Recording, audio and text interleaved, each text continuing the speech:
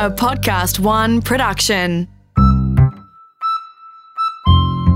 Hi, I'm Rosie Waterland. This is Mum Says My Memoir is a Lie. You will gain 90 kilos and it will be the best thing that has ever happened to you. I officially knew my weight had gotten out of control when I realised I could no longer wipe my own ass. I can't believe I admitted that in a book. I was so big that my arm was not physically long enough to reach under my belly and wipe the area behind my vagina, otherwise known as the butthole. For a while, I had solved the problem by hoisting one foot up on the toilet seat. That gave me a little wiggle room to reach down. But eventually, even that wasn't enough. I had actually reached the stage where if I needed to poo, I would have to take a shower afterwards. And I'd never had a more healthy sense of self-worth in my entire life. I couldn't wipe my own ass, and I loved myself more than I ever had. After strutting out of the mental institution with my head held high, I had a minor setback and spent a week crying on my mum's couch. Then I had another minor setback and barely left my bedroom for 3 years. My bad. I somehow, miraculously, managed to finish university and walk away with a degree in creative writing. Then I got a job in a call centre so I would never have to see anyone, and that became my life.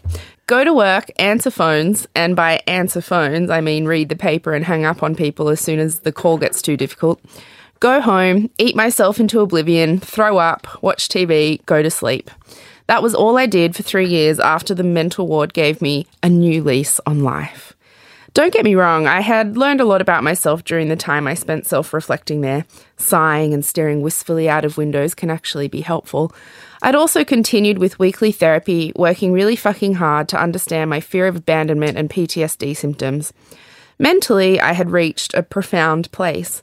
My panic attacks had mostly subsided, my anxiety was at an all-time low, and I wasn't particularly depressed, unless, of course, the internet was out and I couldn't download 30 Rock.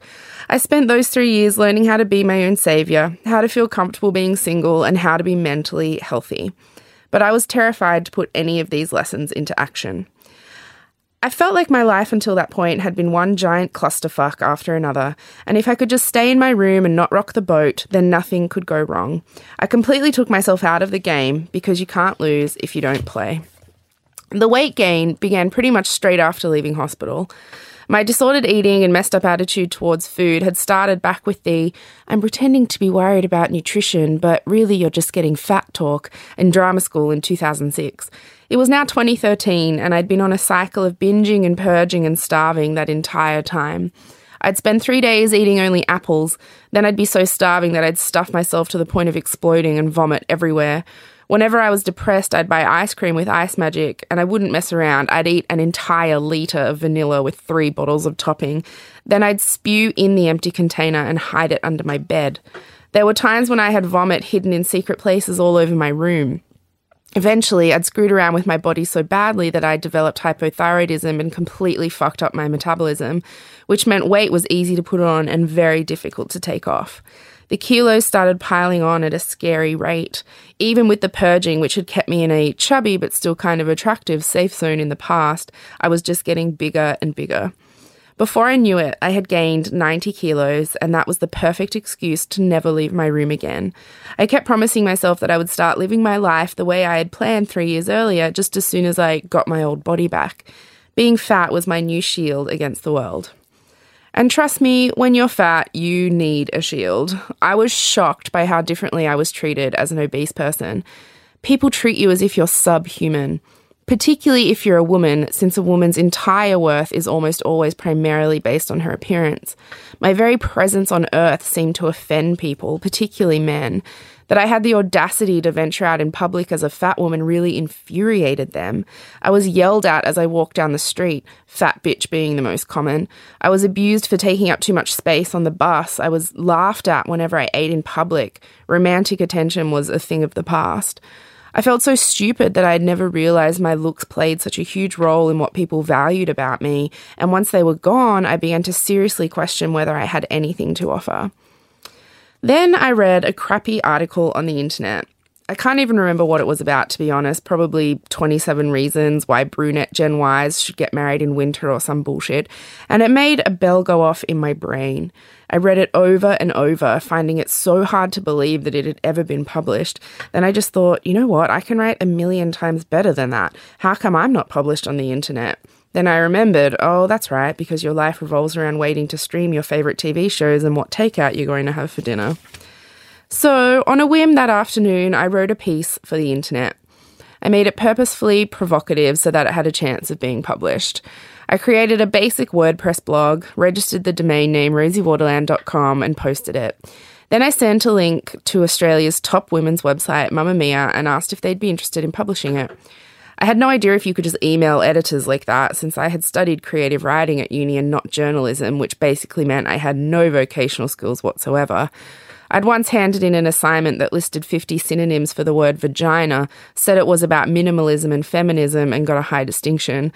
That's what my entire uni course was like, laughing my head off the night before an assignment was due, drinking half a box of wine, scribbling something onto the page and thinking, how the fuck am I getting a degree out of this? Then I'd just shrug my shoulders and finish the rest of the wine. So, unlike the journalism graduates, I had very little clue about what approaching editors or publications entailed, or even how to write a proper column. I just went with my gut. That afternoon, I got an email reply from Mamamia's then managing editor, Jamila Rizvi. They loved my piece and wanted to publish it. I started to cry. I couldn't believe that I had barely dipped my toe in the water of life and already something positive had happened. This is the very first piece of mine that was ever professionally published. I once had a boyfriend who told me he thought I'd be less of a woman if I didn't want to give birth naturally. Of course, this was the same boyfriend who literally threw up a little the one time in our 2-year relationship I dared to fart in his presence, so in hindsight he had some serious issues when it came to his ideas about women. I was telling him one day about my sister's experience with childbirth. She went through such excruciating pain during her labour that she still maintains with all seriousness that if someone hadn't been in the room with her the entire time, she would have jumped out the 3rd-story window. I then went on to tell him that when I eventually get pregnant, I have a genius C-section/tummy tuck plan that involves waking up with a gunk-free baby and a fluffy blanket sleeping peacefully next to me. Brilliant, no? I waited for him to applaud my practical approach to childbirth. He would never want the woman he loves to be in so much physical pain that she would jump out a 3rd-story window, right? Unfortunately, the applause never came. Instead, there was some nervous laughter, followed by something along the lines of, but obviously you want to go through it, right? I mean, jokes aside, Rosie, it's important for a woman to experience birth the proper way. Oh God, he was such an arsehole. He laughed, thinking I was kidding. I laughed, thinking he was kidding. Then, as it slowly dawned on each of us that the other was dead serious, we managed to say an awkward, wait, what? In unison before a very tense silence took hold of the room. Needless to say, we're no longer together, but it did plant a nagging seed in my mind that I still find difficult to get rid of. Am I the only one, the only woman with no qualms about planning a C-section in order to avoid pain and keep my lady parts intact? Is anyone else just not interested in pushing a baby out of their vagina? My ex-boyfriend isn't alone. I've had both male and female friends react strongly when I've told them of my future C-section plan. To me, well, for me, it's an absolute no-brainer. We no longer expect some poor chump to bite down on a leather strap and be brave while we amputate one of his limbs, so why do we still expect a woman to go through even worse agony to have a child? The hyperbolic rants I go on when I knock my elbow should be some indication of how I handle pain. Not well, evidently. I can't imagine myself in the throes of baby delivering. I think my birthing anxiety stems back to a book my mum left on the bottom shelf when I was in kindergarten. It was for expectant mothers and had lots of extremely graphic pictures of women with 80s haircuts and twisted faces pushing out babies. And did I mention graphic? All I knew was this thing I currently identified as wee-wee was eventually going to be ripped apart while I lay with my legs in the air on some bed of excruciating pain. I'm guessing that's the reason I never associated childbirth as some kind of romantic female rite of passage. But don't get me wrong, I absolutely respect the women who do want to give birth the old-fashioned way. In fact, I think any woman who gives it a go deserves some kind of prize. I know the baby should be prize enough and blah, blah, blah, but I'm thinking more an ASOS voucher. In fact, any woman who gives birth in any kind of way deserves a prize. Let's not forget the residual pain of a C-section that many women love to remind me about. Even those lottery-winning ladies of legend who orgasmed during childbirth had to carry the thing around for 9 months. I guess the trick lies in finding a partner who has the same push values as you do, because no matter what way a woman decides to remove an entire person from her body, that decision should be accepted with the utmost respect and enthusiasm, and absolutely no comment on your perceived notion of her level of womanhood. I may not get the appeal of pushing, you may not get the appeal of having a massive gash healing across your stomach for months just to avoid labour. Does it matter? Everyone has 1,000 sleepless nights and nappies to look forward to, so what's the difference, really? I cringe a little reading it now. Oh, I cringe a lot reading that now. But all I really wanted was to make people laugh. Actually, because it was the internet and the internet is a cesspool of bored hatred trolls, it ended up making most people really angry, all of whom decided to send me an email, which I fucking loved. After that article, I sent Mamamia another and another and another. I was publishing on my blog quite frequently, and it was starting to build up a little following of its own, no doubt helped by my friend Tony tweeting things like, Justin Bieber and Selena Gomez baby? This source says so, followed by a link to my blog. I may have got a lot of clicks from disappointed tweens, but at least they were clicks. I loved being published. Every time I made people laugh, it was like fuel for my soul. I started to feel a little more confident, like maybe I could very cautiously think about putting myself back in the game, so I asked Jamila if I could come to Mamamia and do an internship. I was nervous about my weight, but I wanted to write and Mamamia was giving me a chance, so when Jamila agreed, I put on my most stylish black muumuu and went for it. The only thing I remember about my first day is meeting Mia Friedman, the founder and publisher of Mamamia. She edited Dolly when I was reading Dolly, and then Cosmo when I was reading Cosmo. I'd been looking at her face in magazines since I was a kid, and when she walked into the office and saw me, she knew my damn name. "Rosie," she exclaimed, arms opened wide for a hug. "I'm such a huge fan. I'm so glad you're here interning." I was a little taken aback. Not only was Mia Friedman saying words to me that sounded a lot like my name, she had just given me a freaking hug. We clicked straight away. She would single me out in editorial meetings, giving me way more to write than the other interns. We had inside jokes within about 30 seconds of knowing each other. After 2 weeks, I was offered a job as an editorial assistant. A few months later, I was promoted to editor of an entire section of the website. I had taken a minor chance and it had paid off in a major way. I went from hiding in my room, working in a call centre and watching TV, to being an editor at the biggest women's website in the country. I went from Jamila literally having to drag me to drinks after work to organising entire office social functions myself. I was starting to feel more like myself than I had in years. I was laughing again and I was making other people laugh, which I loved more than anything. But still, the weight. I couldn't get the weight out of my mind. I was achieving so much and I still felt worthless because of my damn weight. So one night I wrote an article saying how depressed I was about how I looked. I admitted I was fat and included photos. I know the word admitted sounds strange because everybody who sees you obviously knows that you are, but I honestly thought that if I saw as few people as possible and covered up around the ones I couldn't avoid, nobody would ever have to know. Everybody would still think of me as the old Rosie, the thin Rosie, and in the meantime I would lose the weight and they would be none the wiser. So writing a piece about my obesity and the reality of how it had affected my life was a massively revealing moment for me. Having it published on Mamamia sealed the deal. I was fat, and now everybody knew. I thought I would be mortified. After all, this was the exact humiliating situation I had been trying to avoid. But my world didn't collapse. The majority of people weren't horrible. Old friends reached out to me and didn't mention my weight at all. I'm not sure what I was expecting, probably something like, "Dear Rosie, you're massive now. Gross. Regards, your old friend Jimmy." Writing that piece and receiving such a positive reaction was like dipping my toe even further into the water of life. Inch by inch, I was stepping more into the game.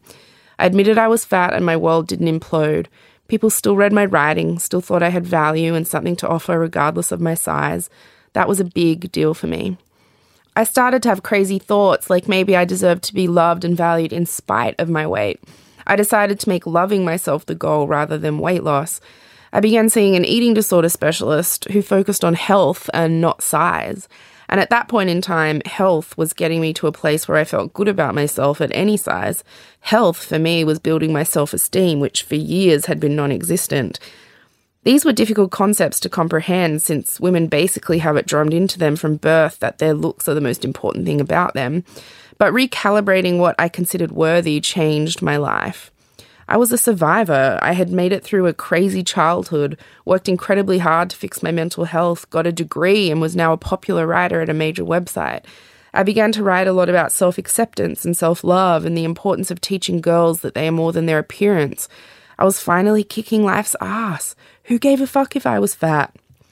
I had that attitude and was proud of myself for getting there until the day I realised I couldn't wipe my own ass.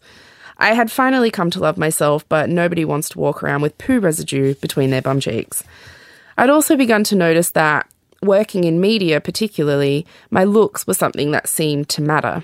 Despite being surrounded by incredible women at Mamamia who loved me and supported me and gently coaxed me out of a very dark place in my life, despite my rising success, despite having what was probably the healthiest attitude towards my body and food in years, I couldn't control what other people valued in me. And a lot of people only saw fat when they looked at me, which fucking sucked.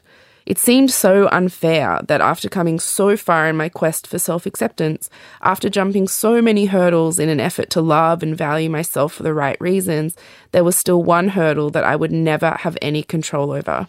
I could never control what other people valued about me. Also, there was the whole bum wiping thing. So, reluctantly, I organised to get weight loss surgery. I was so ashamed at the time and so pissed off because I felt like I was doing it more for other people than for me. And even though a bunch of health reasons had contributed to my weight gain and made it difficult for me to lose weight naturally, I still felt like I was betraying people. I'd gone through such an attitude transformation and I had encouraged so many Mamamia readers to do the same. I waxed lyrical about loving yourself no matter what, and now I was sneaking off for 5 weeks to have 80% of my stomach removed. But whenever I felt like I was doing the wrong thing or that I was betraying the self-love sisterhood, I reminded myself of one important fact. Rosie, you can't wipe your own goddamn ass. When I woke up from the surgery, I kept insisting my name was Oprah and demanding to know if I was skinny yet. I spent a week in hospital in a lot of pain, followed by 3 weeks at home. Paid, because that's kind of brilliant boss Mia Friedman is. Drinking nothing but clear liquids. It was hell. I cannot describe the torture that is desperately wanting to eat something but physically not being able to. I mostly just sat in bed feeling very sorry for myself, watching TV and dreaming about the steak that I would never eat again. The next year was just as hard. It took months before I could even think about eating solid food, and even then the tiniest amount would make me vomit. I felt sick all the time. I was scared to eat in restaurants in case I suddenly needed to spew. There was also a lot of emotional fallout that came with throwing up being such a regular part of my life again, since I had worked so hard to stop doing that voluntarily. But I lost a ridiculous amount of weight and will probably continue to do so. I don't know exactly how much I've dropped because I refuse to weigh myself. I don't want that number to mean anything to me ever again. I'm relieved, though, that I really took the time to learn how to love myself because my body is definitely different now. Losing weight quickly does things to you, freaky things. I'm certainly a lot thinner, but everything is squishy and stretched and droopy now. My boobs look like 2 sandwich bags that have been half filled with custard. My stomach is covered in stretch marks and hangs down like a sad roly-poly dog. I can take the skin under my arms and stretch it out like Play-Doh. And let's not even get into my droopy fupa situation. But I honestly don't care. Coming to work at Mamamia gave me the confidence to learn that my weight and my body aren't the most important things about me. Gaining 90 kilos was the experience that taught me to love myself, to really love myself, and that is probably one of the greatest things that's ever happened to me. Would it be nice to look like Gemma Ward? Sure, but I have an incredible brain and the ability to write, and I make people laugh pretty much every day. I wouldn't give that up for anything. Those are the things I've learned to value. Also, I'm going to have the rare privilege of aging without freaking the fuck out. I've already lived most people's aesthetic worst nightmare. Getting old is going to be a walk in the park for me. And I really can't stress this one enough. It is such a fucking relief to be able to wipe my own ass. Well, that's that one, Mama. You hated when I was fat. You hated it so much. Only for your sake. What do you mean by that? I just felt so desperately sad that you'd become so huge, and you were huge. Yeah, I was... And- when I got surgery, I was 150 kilos. Yeah, I know. I was And then- massive. And like it seemed every time I saw you, you were even bigger. And I just thought, oh my God, this is just so terrible. You know, she's so young and her health. My God, I mean, people die early because of morbid obesity. I didn't care that you were like fat. Yes, you did. It really bothered No, you. Yes, it did. No, it didn't. Aesthetically, it really bothered you. Aesthetically, I don't give a shit. Oh, yeah, right. Your father was fat. I don't care about people being fat. Thank you very much. You cared about me being fat. For your own good. The thing that bothers me with the weight Kills you. gain is, yes, everybody says that. Well, but, it does. well, that's not entirely accurate. I mean, Is it accurate? I was incredibly unwell with an eating disorder, and it was like nobody, to people, it was like nobody cared about that. And it was like people just looked at me and assumed because of my size that I was like really unhealthy and really unwell, and they didn't ever stop to consider that there was more going on than me just eating too much. Like, I had been bulimic, really badly bulimic, since drama school. Like, I was hiding vomit all over my room, you know what I mean? And when I developed hypothyroidism, the bulimia, it was like all of a sudden the binges I would go on, I just kept gaining so much weight. It just kept piling on and on and on and on and on. And getting the weight loss surgery, I don't know if it was, I mean, it made me look a lot different, but I don't know if it was the healthiest thing I could have done. Messed with my head. Well, what else could you have done? You would have just got bigger and bigger because the compulsive eating was the problem. I know you had problems with your thyroid, Yeah, but that only takes into consideration a certain amount of the problem overall. But when I got the weight loss surgery, it makes you throw up all the time. And that really triggered my bulimia again. And so that is actually really unhealthy. But I started losing weight and people just automatically assumed that I was so much healthier. But actually, it like triggered me off into an eating disorder again, which was bad. Really bad. Weight loss surgery is awful. Like, you can't eat anything, and then when you finally can eat stuff, you just throw up, and like I don't know, part of me wishes I'd never done it. But like 6 months ago, you were considering having further surgery done. No, only because with my thyroid problems, like, it's even with the surgery, I haven't lost as much weight as a regular person would on this surgery. Like, it was always going to be harder for me. My surgeon told me that. My endocrinologist told me that. It's always going to be a lot harder for me than other people who get this surgery. But I consider that not because it's like my weight is important to other people, not really to me. And that's what makes me angry about it. Like, it's like in the job that I have now, and I get offered stuff on TV, and I'm in the public eye a lot, and it's like it would make people more comfortable if I was a lot thinner. I'm still chubby, I'll always be chubby, but like, the weight loss surgery, it triggered a whole bunch of eating problems and psychological eating problems that I hadn't had in a while. It just really triggered it all. How is one to control those I don't know. problems, the bulimia, when you've had the surgery?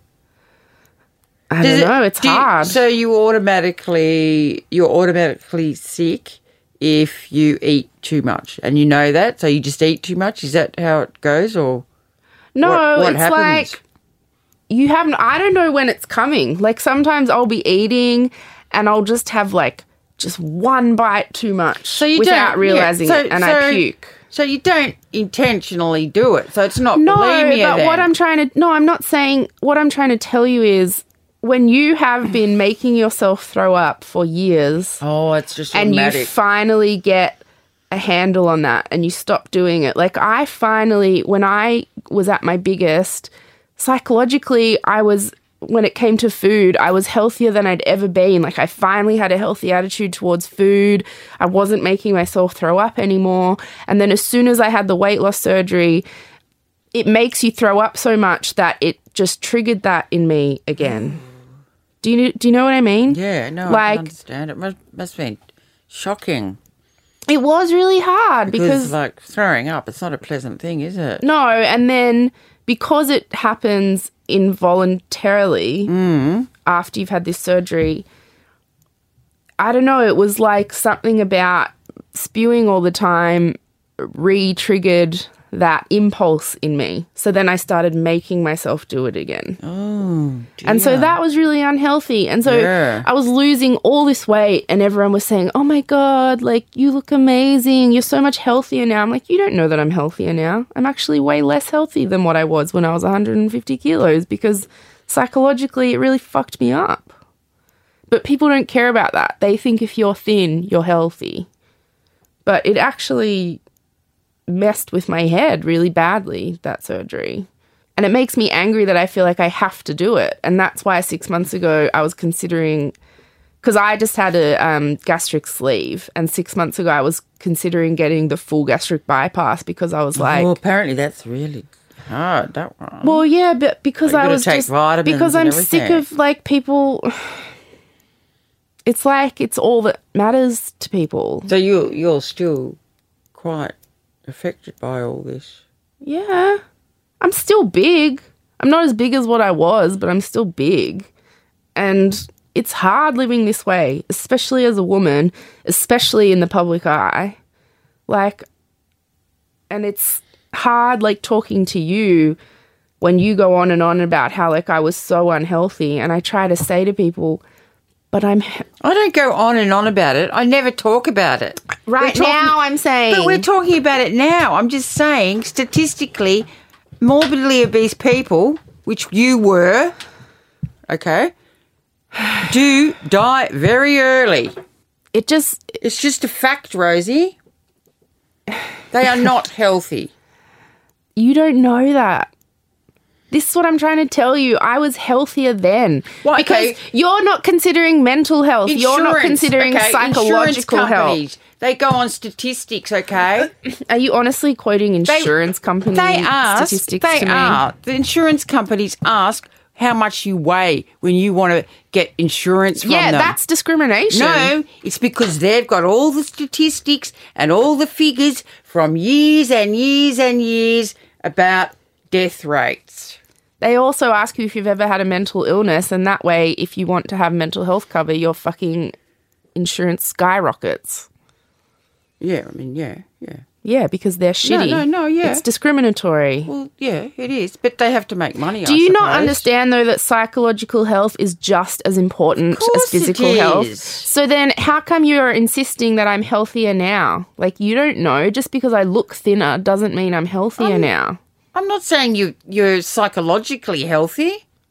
Well, that's just as important, though. But there's physical health, there's psychological health. And they're just as important as each other. Together. They're a combination of both. And spiritual, I suppose. And so when I lost all this weight from the surgery, everybody just assumed I was so much healthier. But they didn't take into account psychologically. You probably were feeling a bit better because you could wipe your own ass, Rosie. This makes you so angry. It doesn't make me angry. Yes, it does. I mean, yeah, I was big and I didn't want to be that big. Of course I didn't. It's fucking hard when you can't wipe your own ass and you can't wear clothes and people yell at you when you walk down the street or whatever. But, like, all I'm trying to say is psychologically, mentally, I was a lot healthier then than what I was after the surgery. But I don't understand how you can say that. Why? Because you were binge eating. That is not normal. You admit to the fact that you were binge eating and throwing up. That is not normal. That is not a happy person, Rosanna. I had stopped doing that. In the year before I got the surgery, I'd reached a much healthier place. That's what I'm trying to say to you. I'd gone to an eating disorder specialist. I'd finally dealt with my bulimia. I finally stopped obsessing about food. I'd finally stopped doing this weird thing where I would starve myself for days and then just eat shit for days and hide vomit around my room. I'd stopped doing all of that for the year before the surgery. And I got to this place where I finally felt good about myself and I valued other things about myself. But I just felt like I had to get the surgery mainly for outside reasons. For other people. Yeah.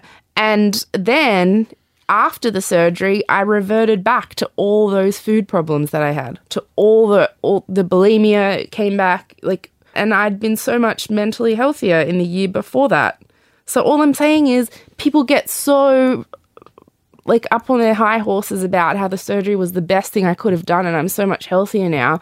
And I try to explain to them, I had finally gotten to a healthy place in my head when it came to my attitude towards food. I'd stopped making myself throw up.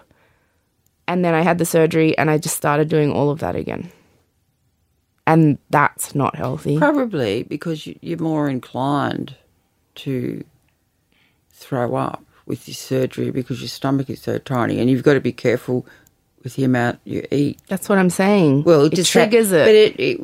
But yeah, I know, but it was automatic. It wasn't actually bulimia per se.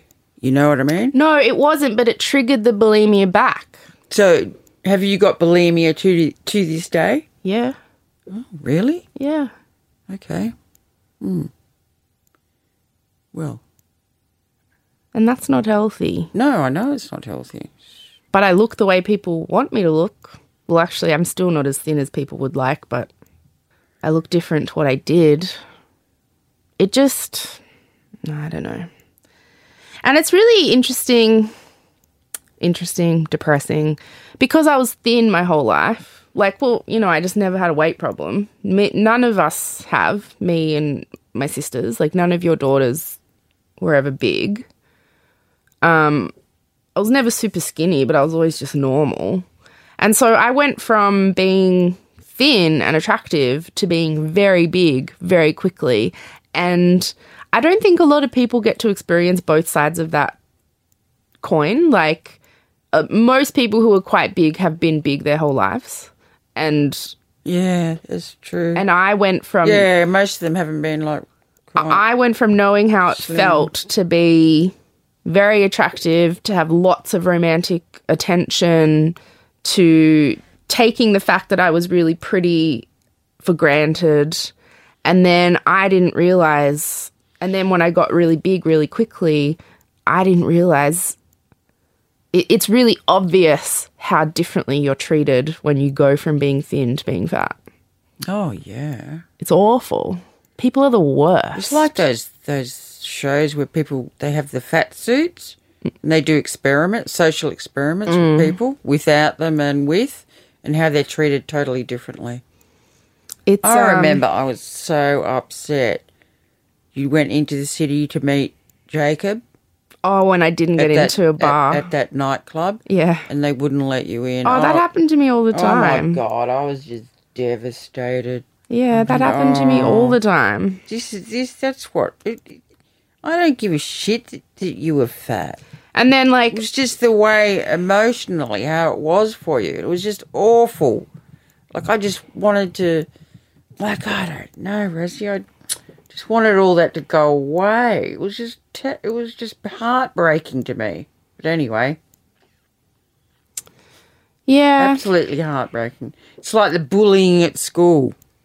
People yell at you. You just want to take pain away from your child. Simple as that. And the yelling. I mean, I can't believe when you're fat, people feel like it's their right to just comment on your body publicly, in front of you. I would get people coming up to me on the street, people would yell always, But then I would also get people concern trolling me. So they would come up to me on the street and say, "Hi, I just want to let you know that I tried such and such diet and it really worked for me." I'm like, are you fucking kidding? I don't know you. Like, what? Like, people would do that to me all the time. It was better awful. than having people scream at you and abuse you. No, it's isn't not. it? No, it's not actually. It's probably... Well, It's I'd never worse go in up a way. to anyone and say anything like that, but... It was awful. Like, people, your body just becomes like this. I mean, as a woman, your body's essentially public property anyway, but when you're fat, people think that, like, it's like you're betraying them. You're betraying your role as a woman by not looking the way you're meant to look, and it makes them really angry. That was what really surprised me, is how angry I made people. They were just so angry at me for being so big. And nobody would consider why I was. Like, yeah, but what you know, went they into do it. They do it to males as well. People have No, the it's same not the idea, same. don't they? It's not the same. Men's bodies pretty are well not. the same, No, isn't it's it? not. Oh my God, I can't believe you're even saying that. It is not the same. Men's bodies are not treated as an aesthetic commodity the way women's are. No, it's not the same. I'm not disagreeing with that, Rosanna. Men can be fat shamed, but I mean, basically, it is not as bad. a great big fat woman is thought of as asexual sort of thing. They don't you're not thought of in a sexual manner, I don't think. No, you're not at all. You're not even thought of in a human manner. No, that's people what don't I even mean. think you're a human. But a man can, like, you look at someone like, Jack Black, or I don't know, what's his name, Jonah Hill or Seth Rogen, or I mean, it's men are allowed to be big. And they're considered attractive. They have, I mean, the most famous sitcom, like, formula of the last 20 years is of a really fat, unattractive guy having a super hot wife who puts up with him even though he's schlubby and the worst. Can you imagine that being reversed? I mean, the one episode of Girls where Lena Dunham had a weekend affair with Patrick Wilson, who's considered one of the most attractive men on the planet, people wrote entire think pieces about how that episode had to be a dream sequence because there is no way in real life he would ever have had sex with her. People could not believe that episode was actually just her having sex with a hot guy. They were like, no, that episode was Lena Dunham dreaming. That's bloody outrageous. Yes, isn't it is. It is, Yeah, Mother. It's terrible. It's But terrible. She wasn't particularly large. No, she wasn't. And people still couldn't believe it. That's terrible. I haven't watched it. I just... Oh, no. I mean, I haven't watched it and I didn't read what you read, so... That's terrible. This is, it's just... It's terrible, It's... Muriel. Yeah, but I could talk about this all day, honestly. But it does upset me when people who you really love and care about don't seem to understand that your size doesn't equate to your health. You are happier that I'm thinner without considering any other factors. No, what I said. You think I'm healthier because I'm thinner. Combination of psychological health and physical health is important. Both of them Yeah, they are. go hand in hand. Not just physical health by itself. But I think people would rather that So you I'm prefer it if you were huge and psychologically you were happier? happier. I think so, yeah. But I don't understand how being huge and, like you say, not being able to wipe your bottom could possibly make you happy. People don't understand that. Well, how... Isn't that what made you do something about it? Is the fact you couldn't wipe your own bum? And you had to Yeah, I have a mean, shower?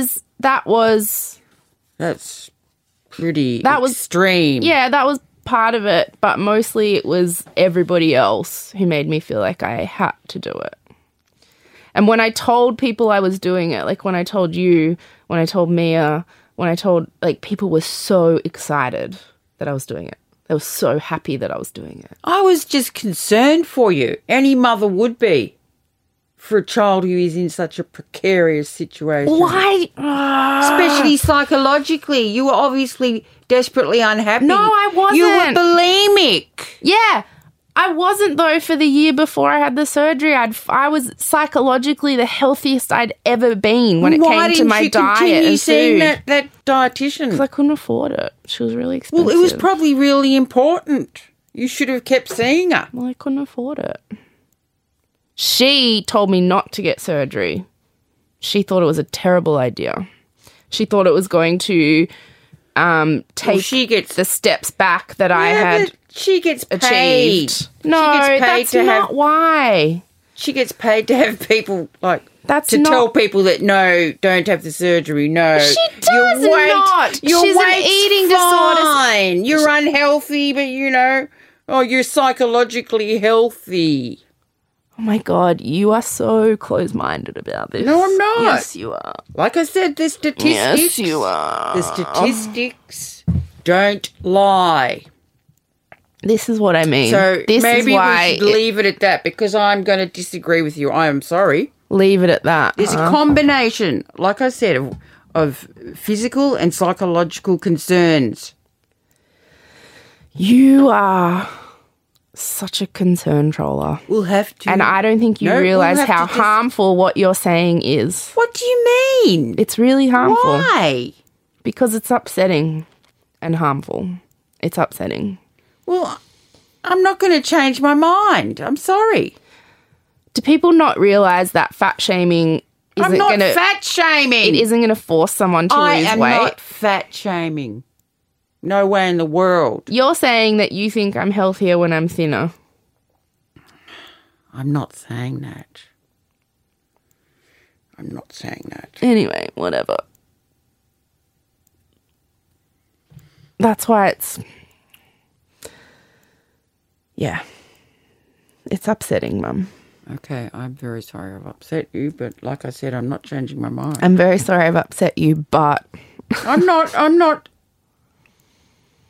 That is my opinion. I'm sorry. I am allowed to have an opinion. It's a harmful opinion. It's a hurtful opinion. And it's also pretty obvious that it's an opinion based on aesthetics, and health doesn't have anything to do with size. It just doesn't. Well, like I said, look at the statistics. Oh, right. Yeah, look at insurance company statistics. Well, they're the experts. They've got all the statistics on early death, premature death, Rosanna. Mm-hmm. I'm sorry, they do. Okay. Anyway, yep. I don't want to talk about this anymore. Okay, good. Okay. I'm done with this one. Can we move on?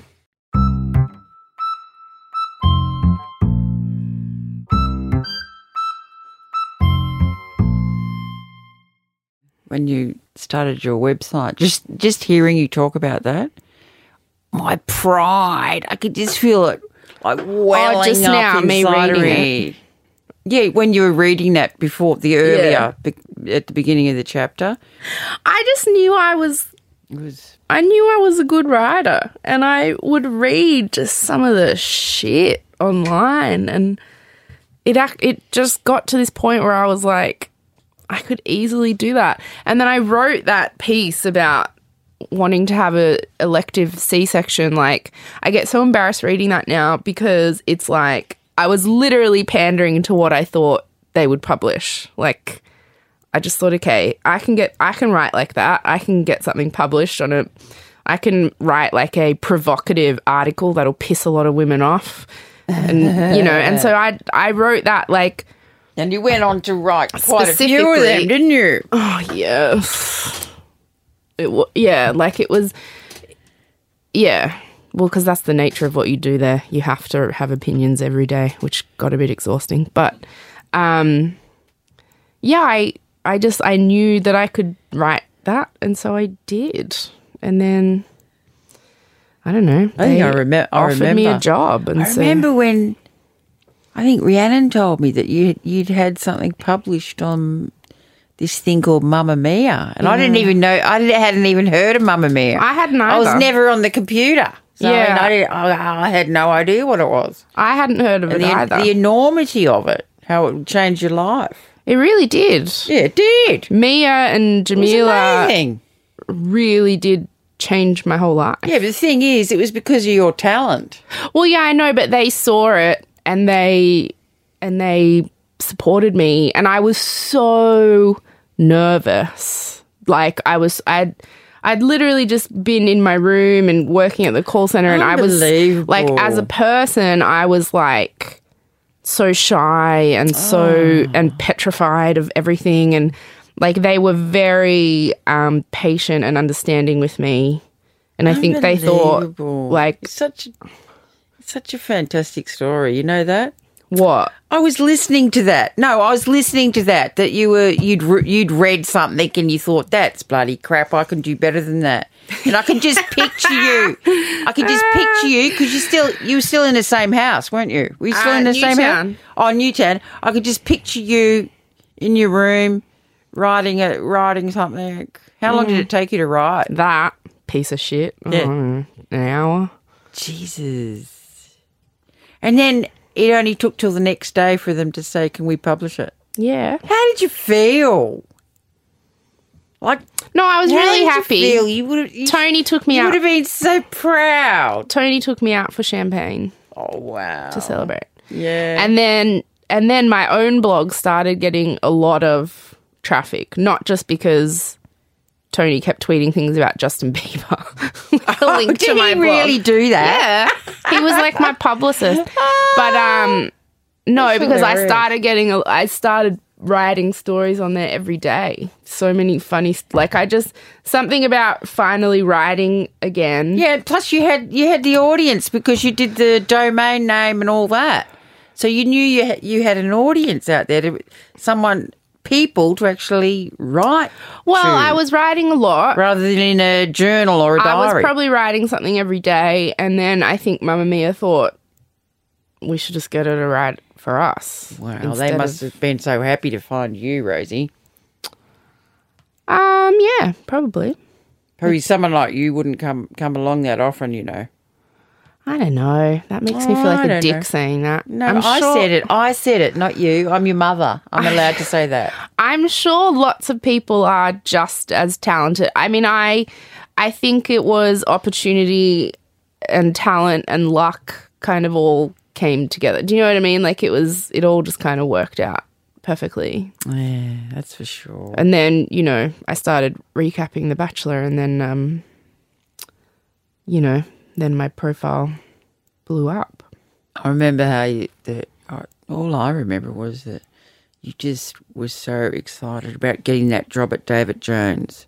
Oh, yes, so I wouldn't have to work at Kmart anymore. You wouldn't have to be at Kmart anymore. You get a job at David Jones. You were Mamma Mia was the very it. first job I'd ever had that wasn't in retail or a bar. I just remember that. And then you got that job and you were really happy. Well, at first I was still doing both. And who is to know Mamma Mia what would open up in the next year or so? Mamma Mia only hired me 2 days a week. So at first I was working at David Jones on the other days, and then they hired me full-time as an editorial assistant, and I had no idea what I was doing. I had to like run the Twitter account and schedule posts, and like they got me to like write news, and then after like 2 days they were like, yeah, we're not going to get you to write news anymore. and then they just, you know, I was good at writing funny stuff, so then they said, okay, you just write all the funny stuff. And then The Bachelor, they didn't even want me to do that. They didn't get it. Like I said to them, I can recap this and make it really funny. And they were like, yeah, we're not paying you to watch TV. Like they didn't get it. And so I was doing The Bachelor recaps at home in my own time because they... Well, you doing it through your no. domain? They were publishing it, but I had to do it at home. It was like, yeah, sure, you can do it, but you can't do it at work. And so I was doing it at home. And then it became popular enough that they started to let me do it at work eventually. And then, you know, that became quite big. And then I got a book deal, and then I wrote about you, and now we're here doing this podcast, and that's what happened. Okay. It was big for 5 years. 5 years. Huge. A lot changed.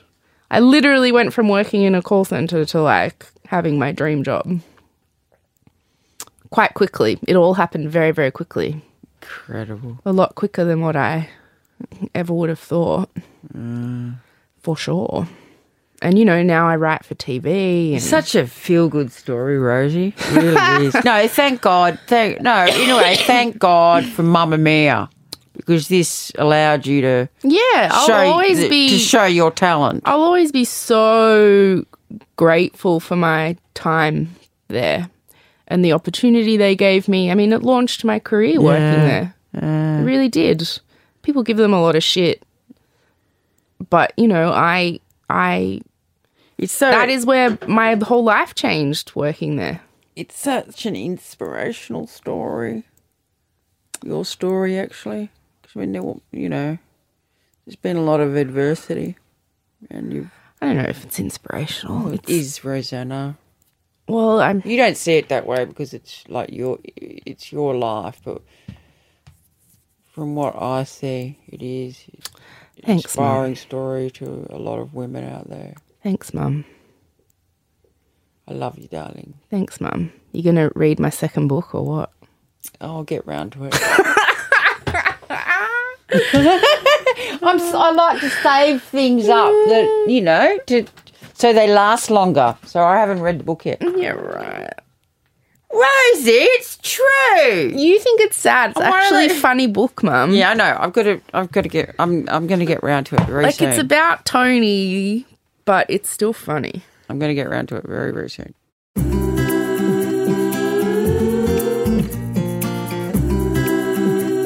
In the next episode... Okay, so we were in a morning editorial meeting. Yeah. And I mentioned that just giving head is just the fucking worst and I hate it. And, of course, Mia's eyes lit up and she was like, that's going to get a lot of clicks. You should write that. And so then I wrote it in, a couple of hours. I got so much shit from women. From women. Really? Women were so angry at me. And, so many women were saying, she doesn't speak for all of us. We love it. Giving head's the best. I'm like, look, you can like doing something nice for your boyfriend or your partner or whatever. Of course that's enjoyable to do something nice. But you don't have a clitoris in the back of your throat. So it is not physically pleasurable for you to gag on a dick. Imagine well, then a lot more girls would want to give head, wouldn't they? Mum Says My Memoir is a Lie is recorded in the studios of Podcast One. Recording assistance by Felix Bray. Audio production by Nick Slater. Executive producer is Jamie Show. For more episodes, head to podcastone.com.au or download the Podcast One app.